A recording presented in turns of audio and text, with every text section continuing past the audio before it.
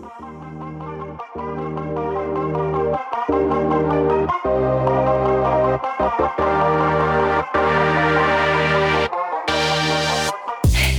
and welcome to Associated, a podcast making venture capital more accessible. My name is Francesca and I'm joined today by Lois, and I'm very excited to welcome Elise today from Relay Ventures, our first international fund. Hello Elise, how are you? Good, thanks. Thanks for having me. How long have you been in isolation for? We have been working from home since March 13th and it's now April 22nd. Been in isolation for maybe like a month. I'm kind of an introvert anyway, like in that I'm happy spending time alone. This is way too much introverted, but I've been relatively okay. I totally know what you mean about like cleaning and exercising. I saw a tweet that said something like, I feel like I'm in American Psycho. I just pace around my immaculate apartment and drop and do 20 push-ups. Yeah. At first I was really excited that I was getting all my cleaning tasks off my list. And then I finished like a week in and was like, well, only indefinite amount of weeks left and all list is done. Oh dear. And I imagine you guys are actually behind us, right? Because Relay Ventures is a Canadian and North American fund, and you're in Canada, right? Yeah, so we are a North American-based company, and I, like most of our team, am based in Toronto. It hit us a little bit later, but we're in a full-blown state of emergency as a province now. I think we're hitting our peak, so hopefully it will be getting better from now, right? In London, I mean. So Elise, if Relay is a North American fund, what does that mean for your thesis? Which geographies are you interested in? So we are North American based and mostly invested in North America as well. So we have 2 offices in the US and 2 in Canada. So one in Menlo Park, one in San Francisco, one in Toronto, and one in Calgary. And so the majority of my team, like I said, myself included, are in Toronto. So we mostly invest in North America, and we are interested in early stage companies, usually entering at Series C or A. And our focus areas are fintech, prop tech, like real estate, sports and entertainment, and micromobility. Online, it is mentioned as mobile, and we kind of consider that as a broad definition of sort of from the sensor to the cloud, and those are our focus areas within that. Awesome. And could you tell us a little bit more about some of the investments that you've made recently? So very recently, we have been on pause and just kind of nurturing our current portfolio, but some of the investments that we have in our portfolio existing are 7 shifts. And along that, we also have Touch Bistro, which is what we consider in our fintech portfolio when they do payments and restaurant front of house, back of house type stuff. And some fintech, we have Greenlight, which does debit cards for kids. And so that kind of makes banking and financial literacy more accessible to them and is really interesting and exciting to us. That's super cool. And that leads me quite nicely onto your title, which is finance analyst. Is that right? Yeah, so I'm the financial analyst at Relay. And so I'd say it's not what most people think of in terms of roles when they think of VC. So I actually deal with things after our investment. So I'm not dealing with pipeline and meeting potential investments or really as outward focused as a lot of the investment team is. So I do our valuations of our investments and the reporting, whether that's to our LPs sort of quarterly or annually with the audit or for like tax purposes and stuff like that. That's so interesting. How did you get into that? So Relay is actually my first job out of university. So I'll be there around 4 years in the summer. I did a general commerce degree and was kind of in that stage where you're graduating and thinking about what you want to do and applying to a bunch of jobs. And Relay was really exciting. And I was not someone who was specifically like gunning to get into VC, which it seems like a lot of people are because it's such an exciting industry. And I just kind of fell into it and really enjoyed it and have stayed on. Yeah, cool. And it sounds as though you did a degree in something a little bit more practical than me. I did my studies in English literature. So I just wonder, like, we must have had quite different experiences when graduating and starting to look at careers and stuff. What were some of the other options that were open to you? I knew that I wanted to do something finance related and something still very analytical, but I didn't necessarily want to do investment banking, hardcore finance. And so I just applied for really a variety of analyst positions. And so that can be so many different things. And so I applied to some jobs outside of VC as well, but still kind of finance team and analytical work within there. My sort of internship in university was actually a market research analyst. And so that was interesting to me as well, modeling future markets. In that case, it was like particularly med tech devices in the US. But I definitely knew I wanted something quantitatively analytical. Mm-hmm. Oh, okay, interesting. And I think, for a lot of people getting into venture capital, valuations and financial analysis and reporting and that kind of stuff is all quite new and can be quite intimidating. Could you tell us a bit about when you first started? What did you do to kind of get into it and to teach yourself the ropes of that? Yeah, it definitely was a big learning curve. Even though I thought VC was interesting, it was something that I didn't learn about until I really got into the industry. I think it's kind of so niche and sometimes insular in that way. And so there was a lot of Googling and blog reading, then a great onboarding process in terms of we had an intern that had overlapped and was able to help train me on some of that. And the person leaving the role had written up a great manual, but it definitely became a lot of learning about the industry and over time learning about industry norms and then Googling and asking lots of questions, which I'm very lucky that was and still is very open and kind of flat and hierarchical way where you can ask lots of questions and take time to sit through and discuss something, or if you need help with something, you can try it and then review it. And it's all very iterative and collaborative. For sure. Do you have any favorite blogs that you could recommend?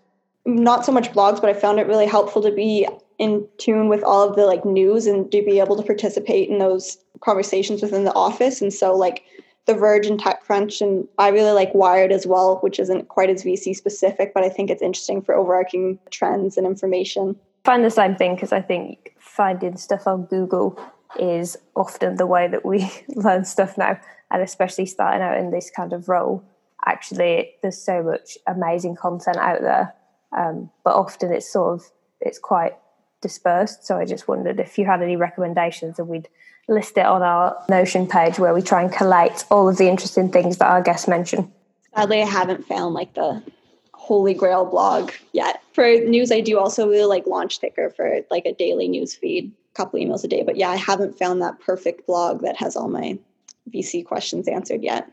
Maybe you can write it. I actually had a question because I'm sure you're a very valuable resource for both your fund, but also presumably the companies in your portfolio.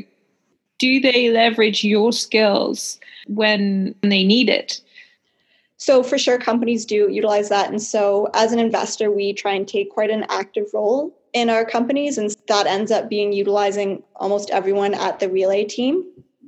And so myself and one of the investment analysts as well, who came out of investment banking and is an unreal modeler for different types of models and stuff like that, we kind of offer up our skills and we'll meet with the companies, which I really enjoy. I think that's such a valuable resource. And you mentioned previously that you are a fund that likes to get really involved with the portfolio. So what other things other than utilizing your skill sets and your colleagues' skill sets, what else do you tend to bring to the table?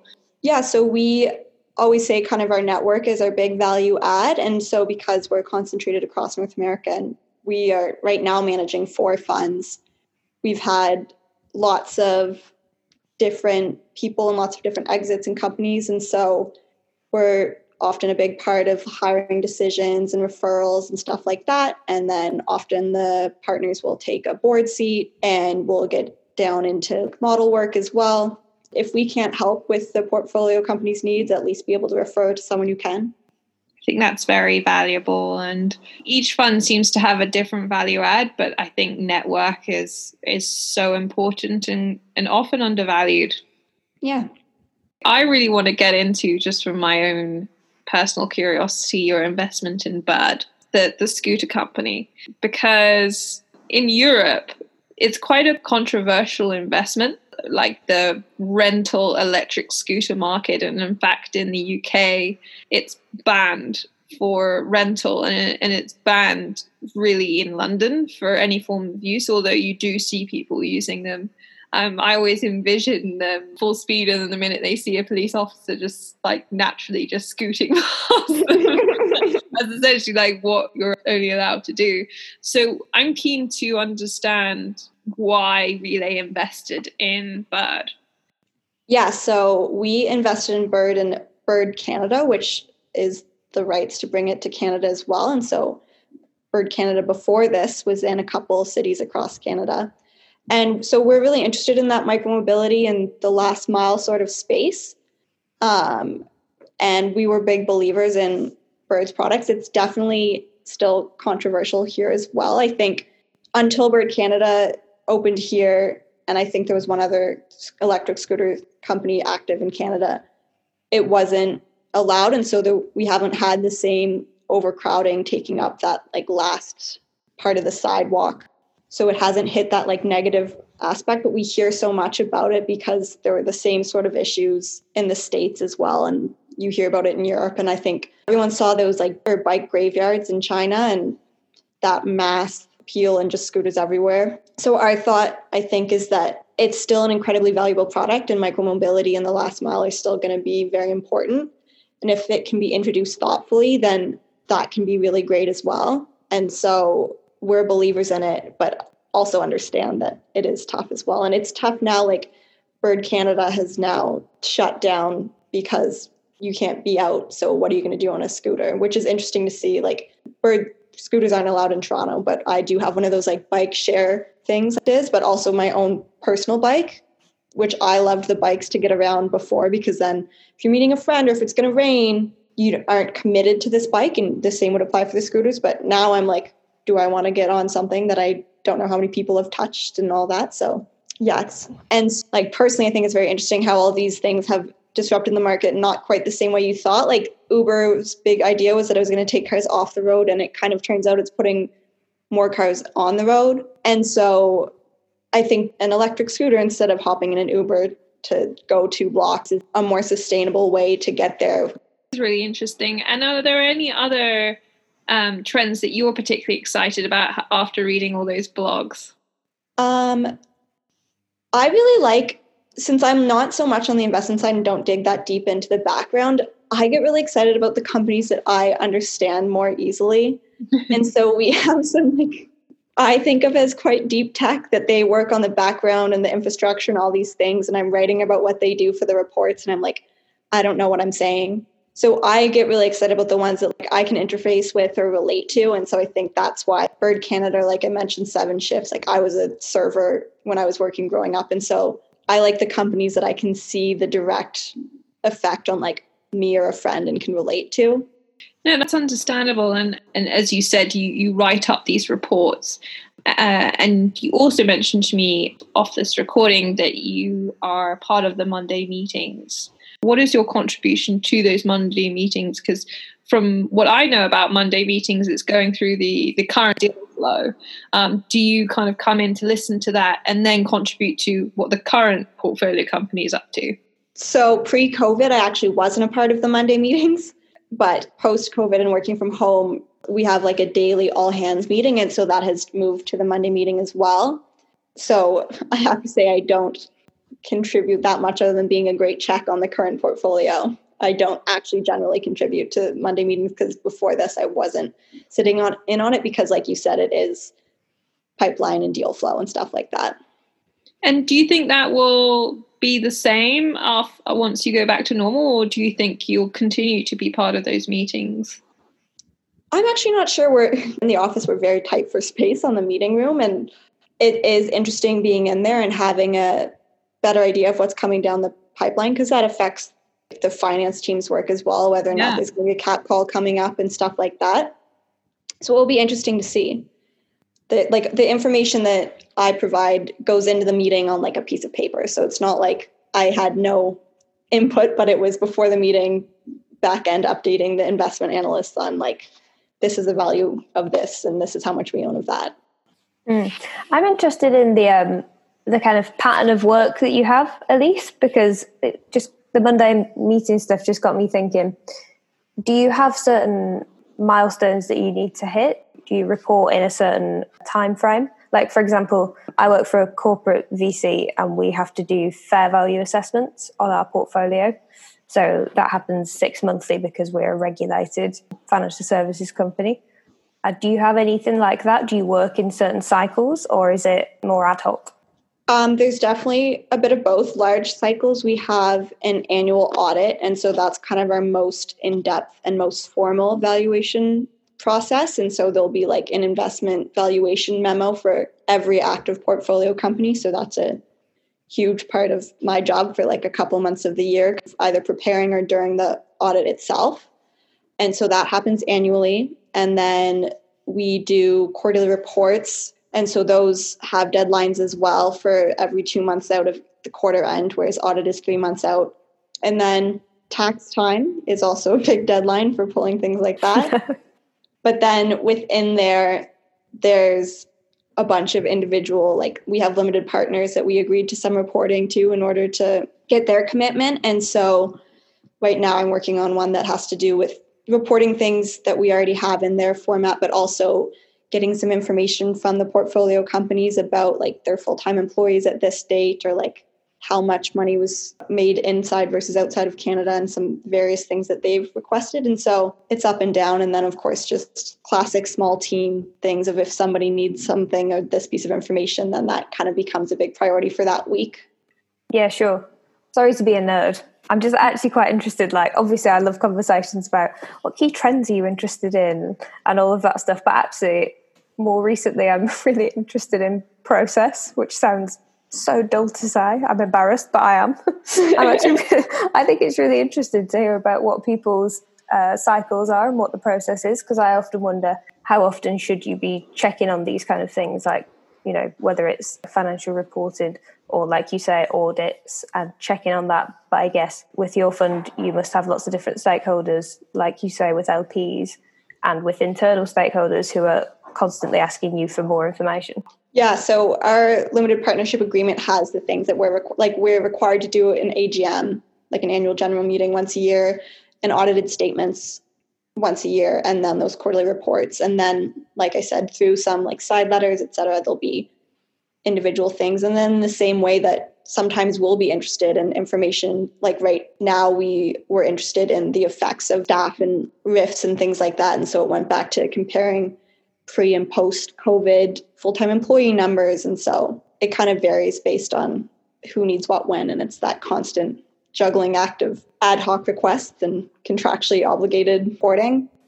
So I don't necessarily think that I've heard of that many people who have such a definitive role as looking exclusively at financial analysis, but you'll probably have a better idea of that than me. Do you know how common your specific role is amongst other VC funds? I don't really. I mean, obviously every VC fund needs to have their investments valued. We have a great and supportive VC community in Toronto, but I think there's probably less discussed with like operations and back end. And so as connected as I am in that, I don't know that I've ever met someone who has my specific role. I think that's also because so many VC companies structure their company so differently in terms of who does what. And I've got a question about getting the data, actually, because when I worked at a VC fund, I was responsible for getting term sheets and financials, and founders are very busy people and often doing a million things at once. So very often I found quite slow responses from a fair few of them, and pretty messy data, to be honest, which, you know, I'm like, that's not exactly what I wanted. How do you get that data? Because you are dealing with some pretty early stage companies where they might not necessarily prioritize getting their financials in order for you. Yeah, that's definitely a significant part of my job as well, because we have some older funds we're still managing as well. On like one end of the spectrum, we have really beautiful, like sophisticated financial models and really great response rates from an actual CFO. And then we have emailing the CEO being like, can I have this thing that to me seems so straightforward? And they're like, what do you mean by that? Or they give it to you and they're like, that's not quite what I meant. And so a lot of it is a part of that is requesting it and walking them through that. And it's also part of, I guess, the value we add is like talking about oh, maybe this isn't the best way for you to be translating like this information into that way, or, oh, this is what a typical cap table should look like. Whereas you have kind of given a share ledger instead. And so like, here's a template that I've made that maybe you could consider using, and your other investors might find this helpful as well. So that's definitely part of it. And it's definitely, there's the companies, you'll get a great quality, quick response. And then the company, that you're like, okay, I'll pencil it in my calendar to remember to follow up next week. That's so true though, isn't it? Because it's not just a request and a response. It's actually more of a conversation. Because often that I'll be asked for some information, maybe on a portfolio company. And when you request that, you discover that they don't measure things that way. And so you have to find a workaround, and understanding those metrics, I find really helpful for getting under the skin of the business a bit more.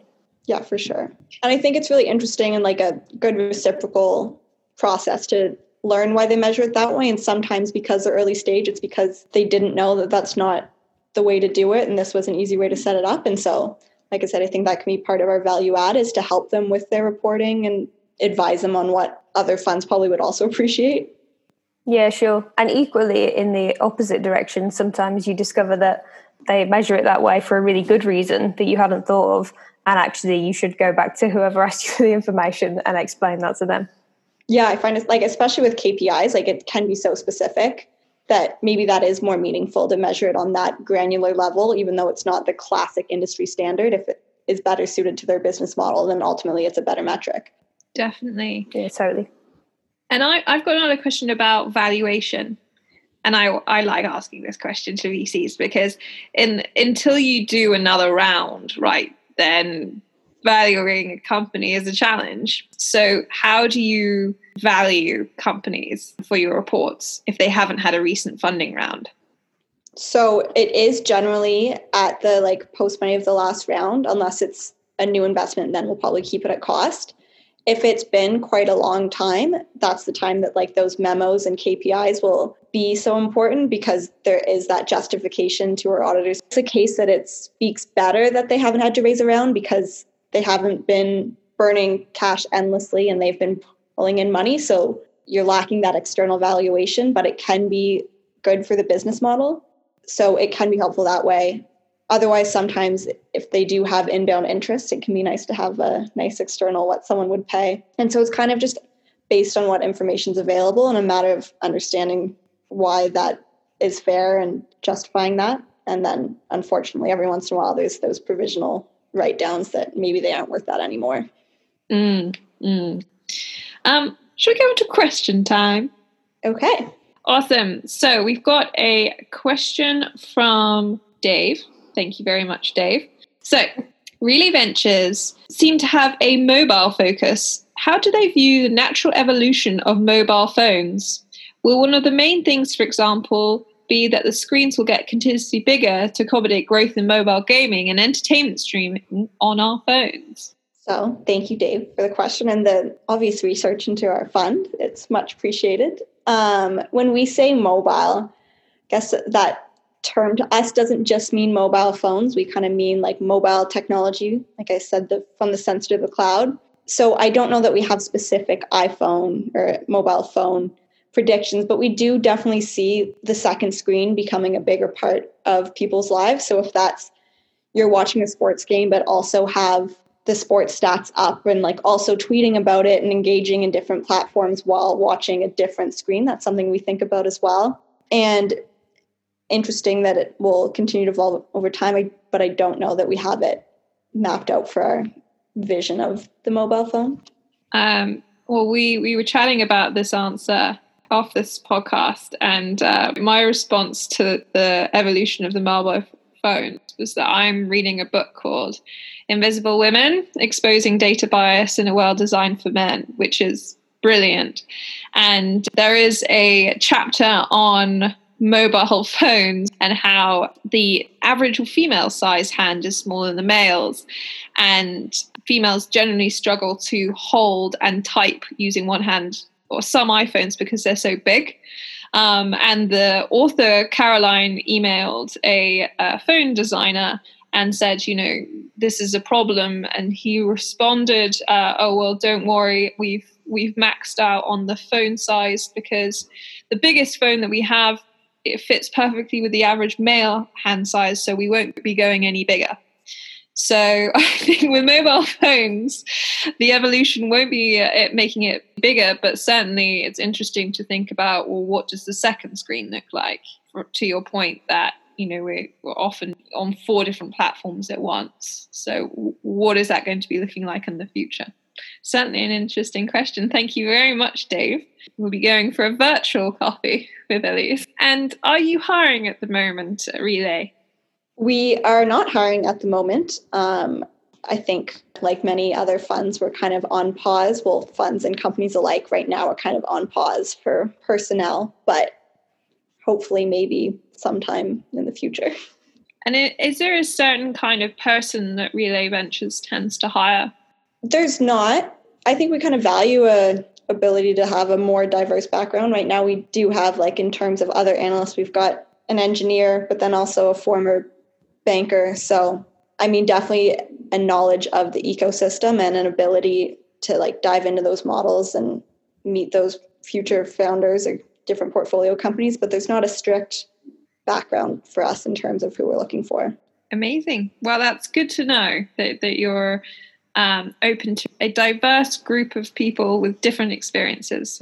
I think that makes a very good VC fund for sure. Well, thank you so much, Elise, for your time. And I've learned so much about finance and how that's applied to a portfolio company and potential future investments. And I actually think every VC fund should have a financial analyst. Thank you. I think it's a great role as well. Yeah, thank you so much, Elise. We really appreciate you joining us. And to our lovely listeners, thank you so much for tuning into Associated.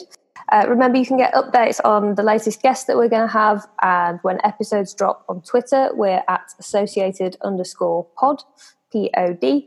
And if you want, you can also email us on associatedpodcast@gmail.com. Otherwise, please do subscribe and leave us a rating wherever you're listening to this podcast, and we'll see you next week.